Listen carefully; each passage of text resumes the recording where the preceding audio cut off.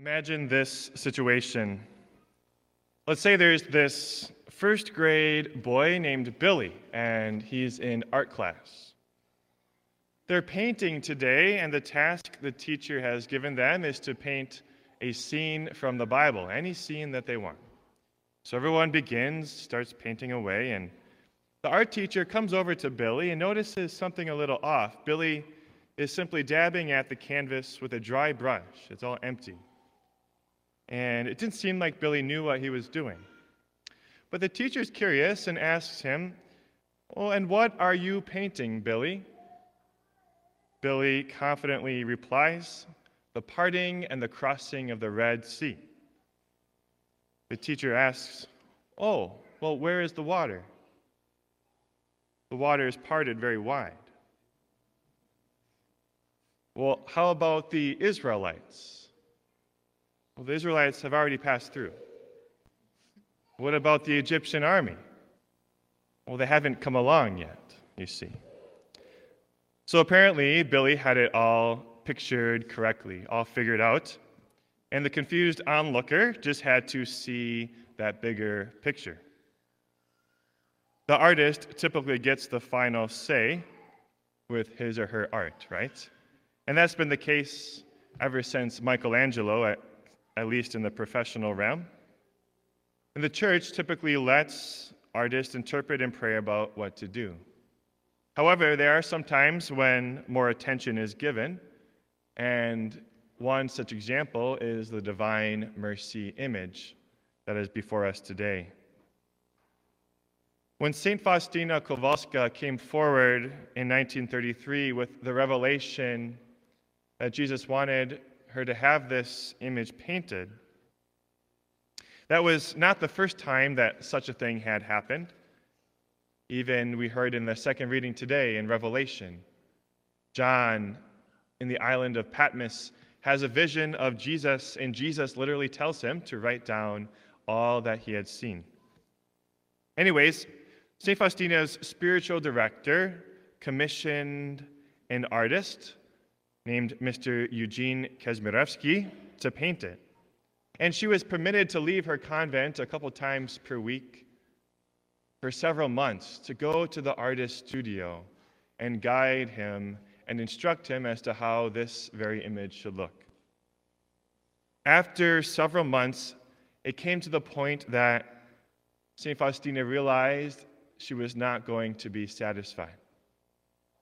She wrote in her diary the following: "Once, when I was at that painter's studio and saw that it is not as beautiful as Jesus is, I became very sad. I said to the Lord, 'Who will paint you as beautiful as you are?' Of a sudden, I heard the words, 'Not in the beauty of the color nor of the brush is the greatness of this image, but in my grace.'" That's what Jesus told her. St. Faustina was looking very closely at the painting and all the details and going about that, but Jesus helped her see the bigger picture. It wasn't just the painting, as important as it was, but the greater reality of Jesus' grace given to the world. It was one of those, there's more to life than this moments, even for a saint. Another story, when I was in elementary school myself, the art teacher's name was Mrs. Ladovsky. And one of her big things was teaching us that when it comes to our art projects, there's really no such thing as a mistake. She could always take what we thought was something wrong and messed up and turn it around and help us make something amazing. She could make something better out of our mistakes than if we had never done it the right way in the first place. She was able to take tears and really put a big smile on our face. A great gift, something that she taught.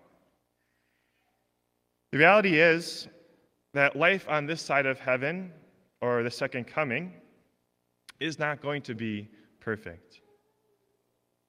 Jesus promised that his followers would experience suffering and trials. He didn't promise that his followers would never sin again either. Yet thanks to God's great mercy, is that grace we don't deserve, he allows these things only because he'll redeem them. He makes all things work together for our good, so that we would be drawn closer to Christ and closer into his heart. Jesus told St. Faustina that his perfect will is love and mercy itself. When the disciples in our gospel locked themselves in the upper room right after the crucifixion, they did so out of fear and weakness. Surely they had missed the big picture, because Jesus already promised that he would rise and that they would be okay. Even more, they probably should have stuck together, right? Where was Thomas? Where was Thomas? Jesus always sent them on mission 2 by 2. So perhaps they seem to have lost that very sense of mission. But it is in that situation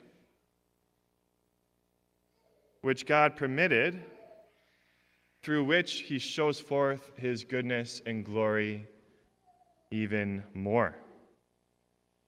Right? Jesus made his way into this locked room, a great miracle in itself, which shows us some foretaste of what the glorified body is like. Jesus gave these apostles, in their weakness, the authority to forgive sins. In their weakness, so that they would know that it wasn't because of their greatness. Jesus was able, with that opportunity, to then lower himself to Thomas's request to place his hands in Jesus' wounds. And that part of the story right there has allowed generations and generations of people to identify with Thomas and find comfort and assurance in their own faith. All of this in God's infinite, inexhaustible mercy, he permitted, because he could make something even greater out of it. The church gives us this Sunday of divine mercy to help us step back and see that bigger picture. And what is the picture? That God is merciful in all things. Yes, there are a lot of details in Christianity, right? Even every word of Scripture is inexhaustible in importance.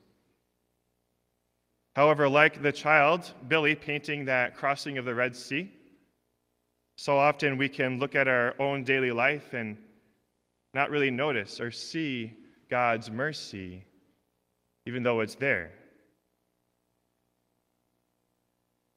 Perhaps we can take a fresh look at our life. For millennia, the image and memory that God's people held up of mercy was that crossing of the Red Sea.